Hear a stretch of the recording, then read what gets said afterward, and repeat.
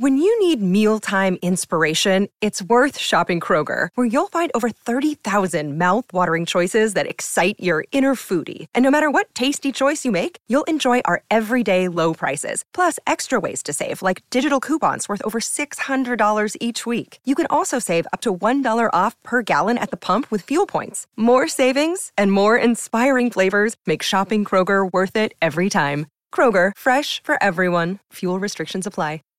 Save big on brunch for mom, all in the Kroger app.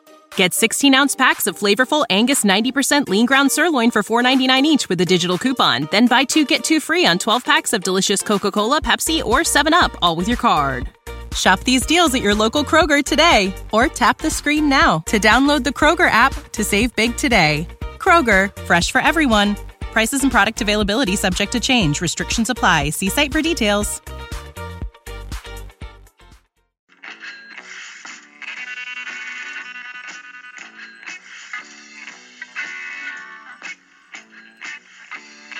You've tuned in to the 49ers Rush podcast, and here is your host, John Chapman. All right, week 2 is in the books for the 49ers. We lose a heartbreaker to a division rival that, one, I absolutely hate and despise. I'm sure we all do, in the Seattle Seahawks on the road. And this was such a winnable game. It's very, very sad. As we go through this and we talk about the defense in particular, this game was so winnable. But we end up losing 12-9 at the very end of the game. It was, back and forth the whole time. A great defensive fight between two very strong defensive teams. And it's great to be able to say that.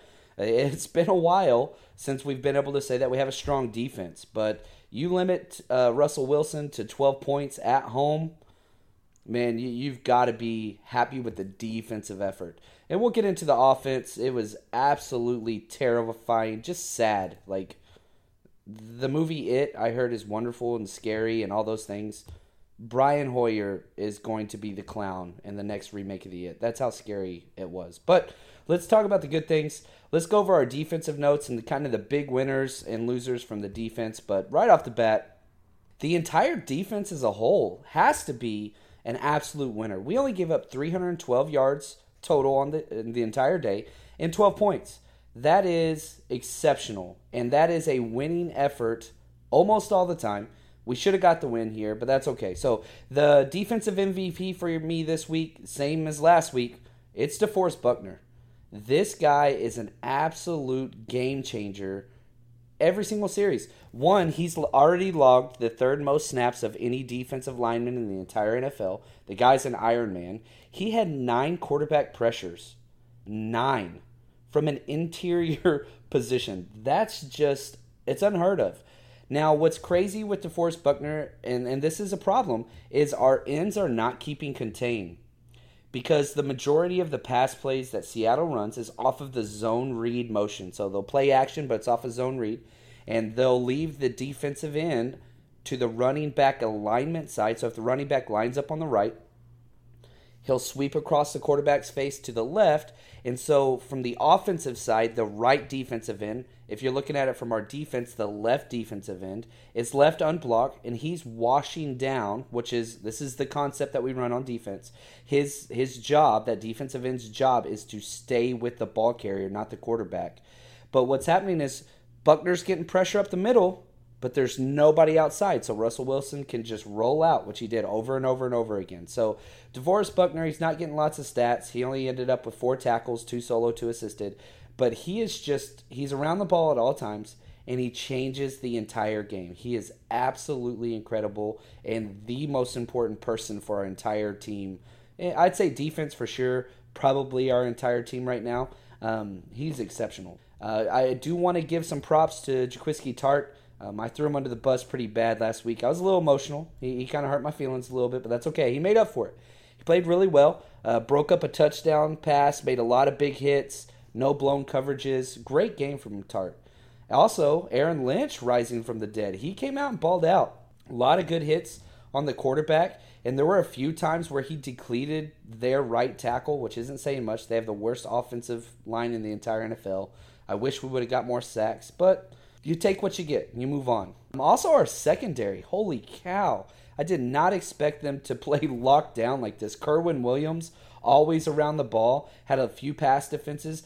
Dante Johnson was a lockdown corner almost the entire game.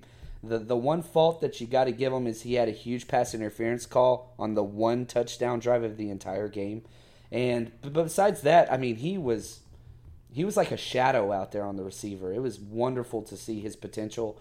And even on his pass interference call, he was right on top of the defender. He just didn't turn around and play the ball. It was a good call. It was pass interference, and that led to the touchdown. But the guy, he played so well. Another positive note, something that scared me last week, was Navarro Bowman. He played pretty slow at the start of the game. And so I was watching him.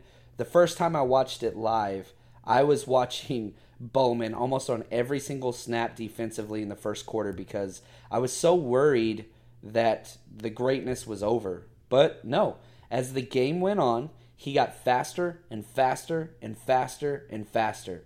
And by the third and fourth quarter, it was the great Bowman that we all know and love, my favorite player in the entire NFL. So it was wonderful to see that. He still did have a slow start. There were a few times where he was just a little bit late getting to the tackle, and you could see how frustrated he was because he'd start slapping the ground, and you could just see his body language. But that demeanor kind of left as the game went on. And Eric Reed played very, very well early. You could see he was injured, and he played through it. And he got injured again, stepped out, came back in, played through it. But in the third quarter, he went down, and you could just tell something's not right. The MRIs just came back. He has a PCL injury. Now, good news, bad news. Good news is it's not surgery, so he doesn't need surgery. Bad news is he will miss several games. Minimum probably 2 to 3 games. Long term, maybe 6 games. But I'm probably going to guess he'll be back in 3 to 4 weeks. So here's what we're going to do with that. We're going to move Ward's back, and he played great. He played about 50% of the snaps on defense, and no blown coverages. He made a couple great plays where he came up and stuffed the run, which is great. He was flying around great, looked fast. So we'll have to see, but he's going to play every single snap next week. Because what's going to happen is Ward will now be the full-time free, and we're going to move Tart to strong, which Tart is listed questionable already. I'm not quite sure what that is, but something to keep an eye on.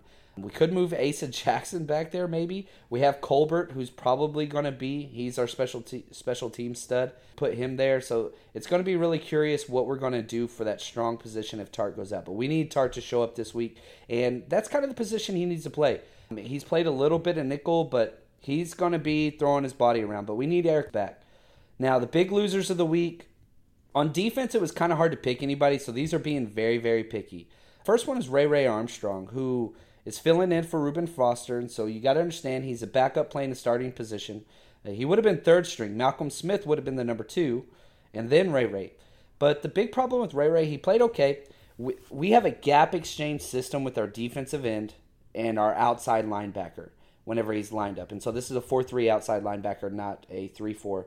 But what happens is, in that zone read scheme, the exact same concept I was talking about earlier, when the left defensive end is left unblocked and the tackle down blocks, they run that zone read option and the quarterback stares at the defensive end. And a lot of times this was Solomon Thomas. So Solomon Thomas screams down to chase the ball carrier. Now that's what he is designed to do in our defense. Now they can change this up at any time, but the majority of the time, it didn't matter if it was Solomon Thomas. I saw Elvis Dumerville do it a few times. I even saw Eric Armstead on the outside do this as well. So this was a scheme plan. We're going to wash our defensive end down, and the backer on top of them is supposed to rotate outside, and they are now responsible for the quarterback in the zone read system. The problem was Ray was late all game at this. He would step with the run and then be late over the top. This was the 4th and 1 when Russell Wilson kept it. I think it was on the 3rd series. And we saw this over and over and over again. Now, there were a few times where they tried this out of a different formation where you would have trips on one side. So instead of running zone read to the spot where we had the left defensive end and a backer over it, it was a left defensive end and our safety rolled up, or the nickel. Our nickels and safeties played it 100 times better. Jimmy Ward was definitely the best one that scraped over the top. I saw Tart do it a few times. Even Kerwin Williams, who had a great game. But Ray Armstrong, he's probably going to get another 2 games in before we get Foster back. He's got to step this up because I can guarantee you while next week we have the Rams and Goff is not a zone read specialist, but you can run a naked boot off of that zone action read because you don't have to worry about any kind of pass rush from that as long as that safety / linebacker is not scraping tight. So this is something I'm a little bit worried about, and we're going to have to fix. Solomon Thomas, as I said, not necessarily he's a loser, but he made a lot of inexperienced mistakes. Here's the good thing about Solomon Thomas. He's going to give you 100% effort and insane, just balls to the wall effort every single play he's in there. Here's the bad thing. He overruns pursuit angles consistently. And as a backside defensive end, that's problematic. There were 3 first downs that he gave up by himself because he screamed so hard inside that he tried to stop and contain to the outside, and he blew it. And again, if it's a counter move or you're flowing one way, stop and come back as a running back or quarterback or whatever, that's 3 first downs he gave up. He made one great play where he didn't overrun it and had a great tackle for loss against the running play. It looked just like what he did at Stanford. The guy's amazing. He's going to pan out. He's young. He's a young pup rushing into a fight, to quote the movie there. But anyway, our run defense is solid. In fact, it's beyond solid. We have not allowed, this is amazing, Niners fan, listen, and it's going to get sad when we get to offense, but right now just accept this and just welcome it.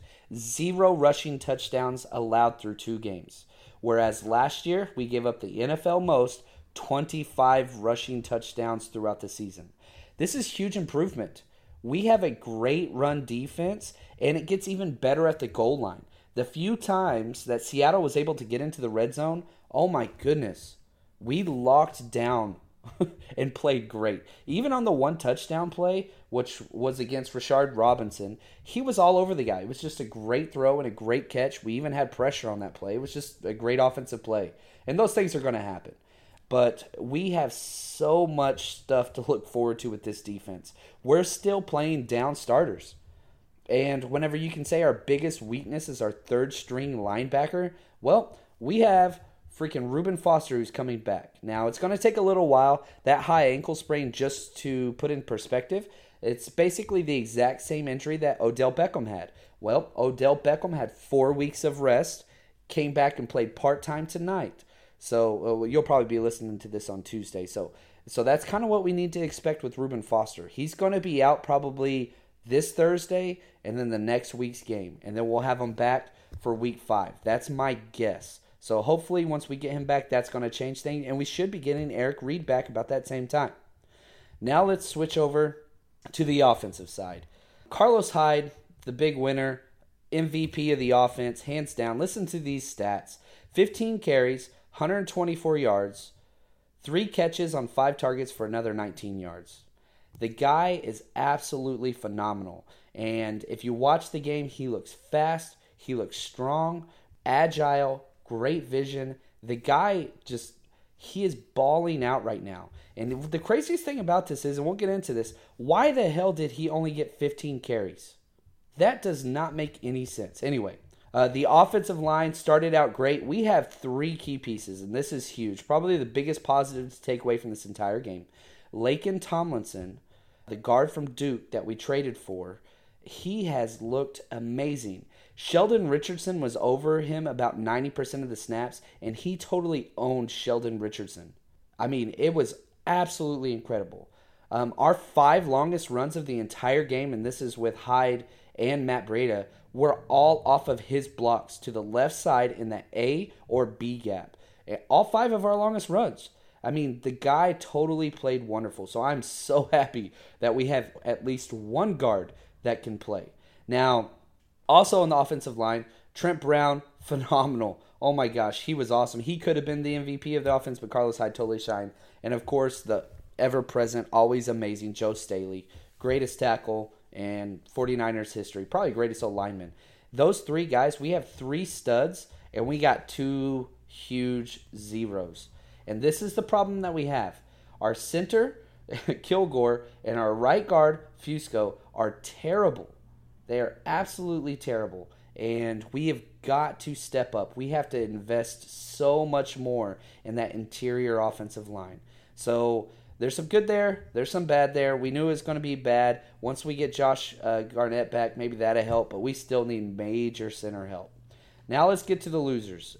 And number one, worst player on the entire team, and this might help you know who he is, 7.8 quarterback rating, Brian Hoyer. We lost the game 100% because of him.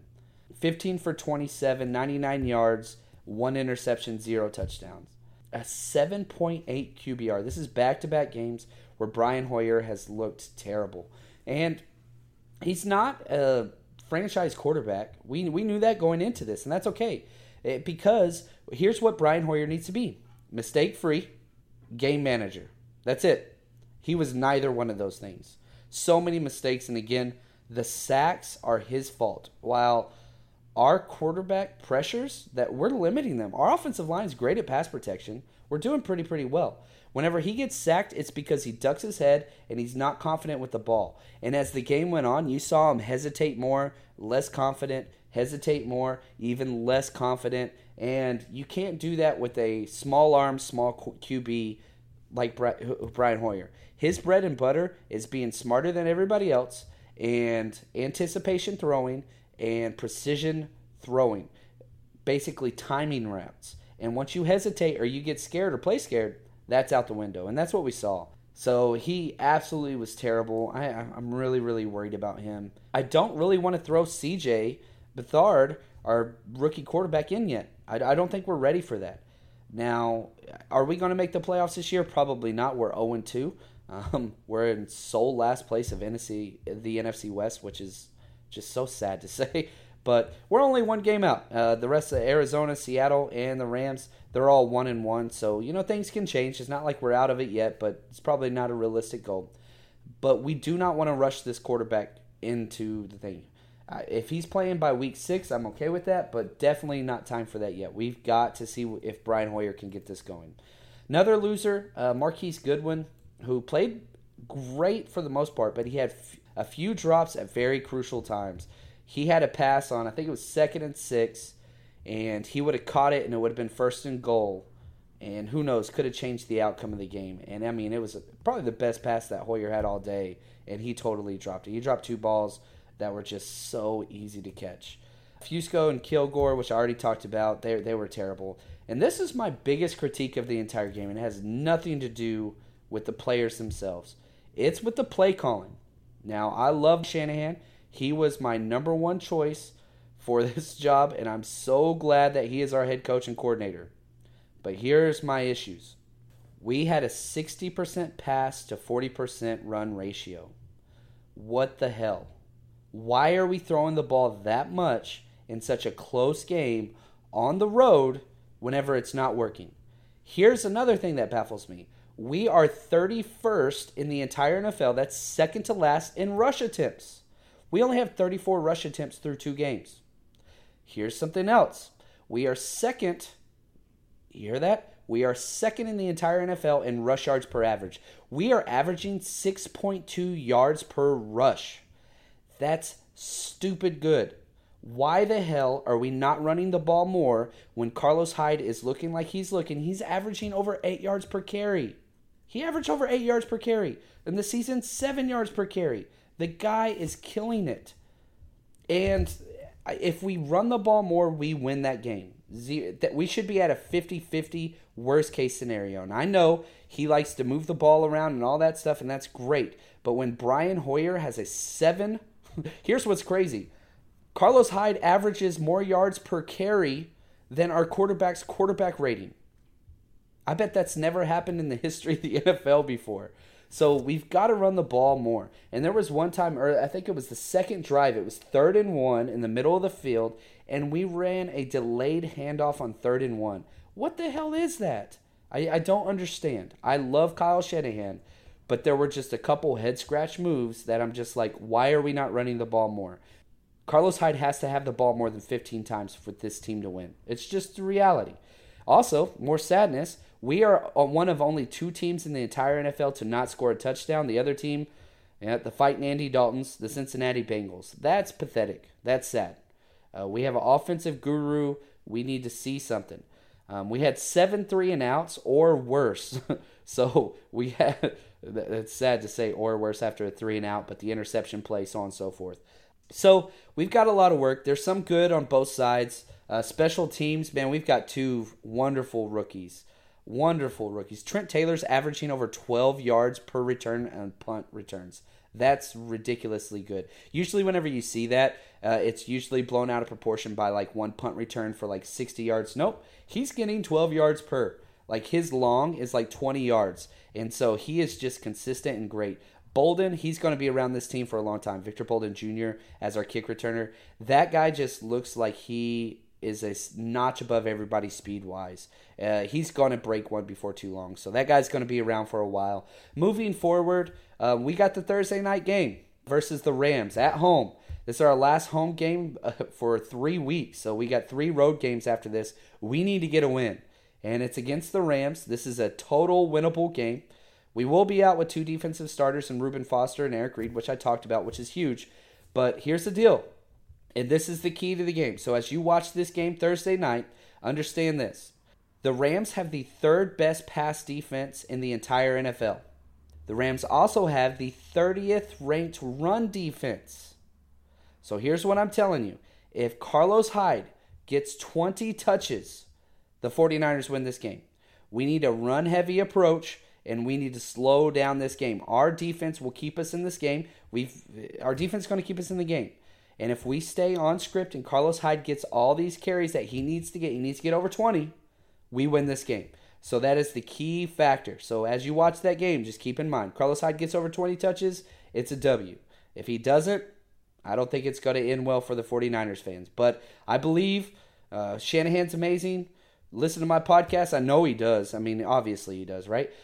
Anyway, have a great week. If you haven't already, make sure to follow me on Twitter, JL_Chapman, JL_CHAPMAN. And thanks for the follow, guys. Stay strong, faithful.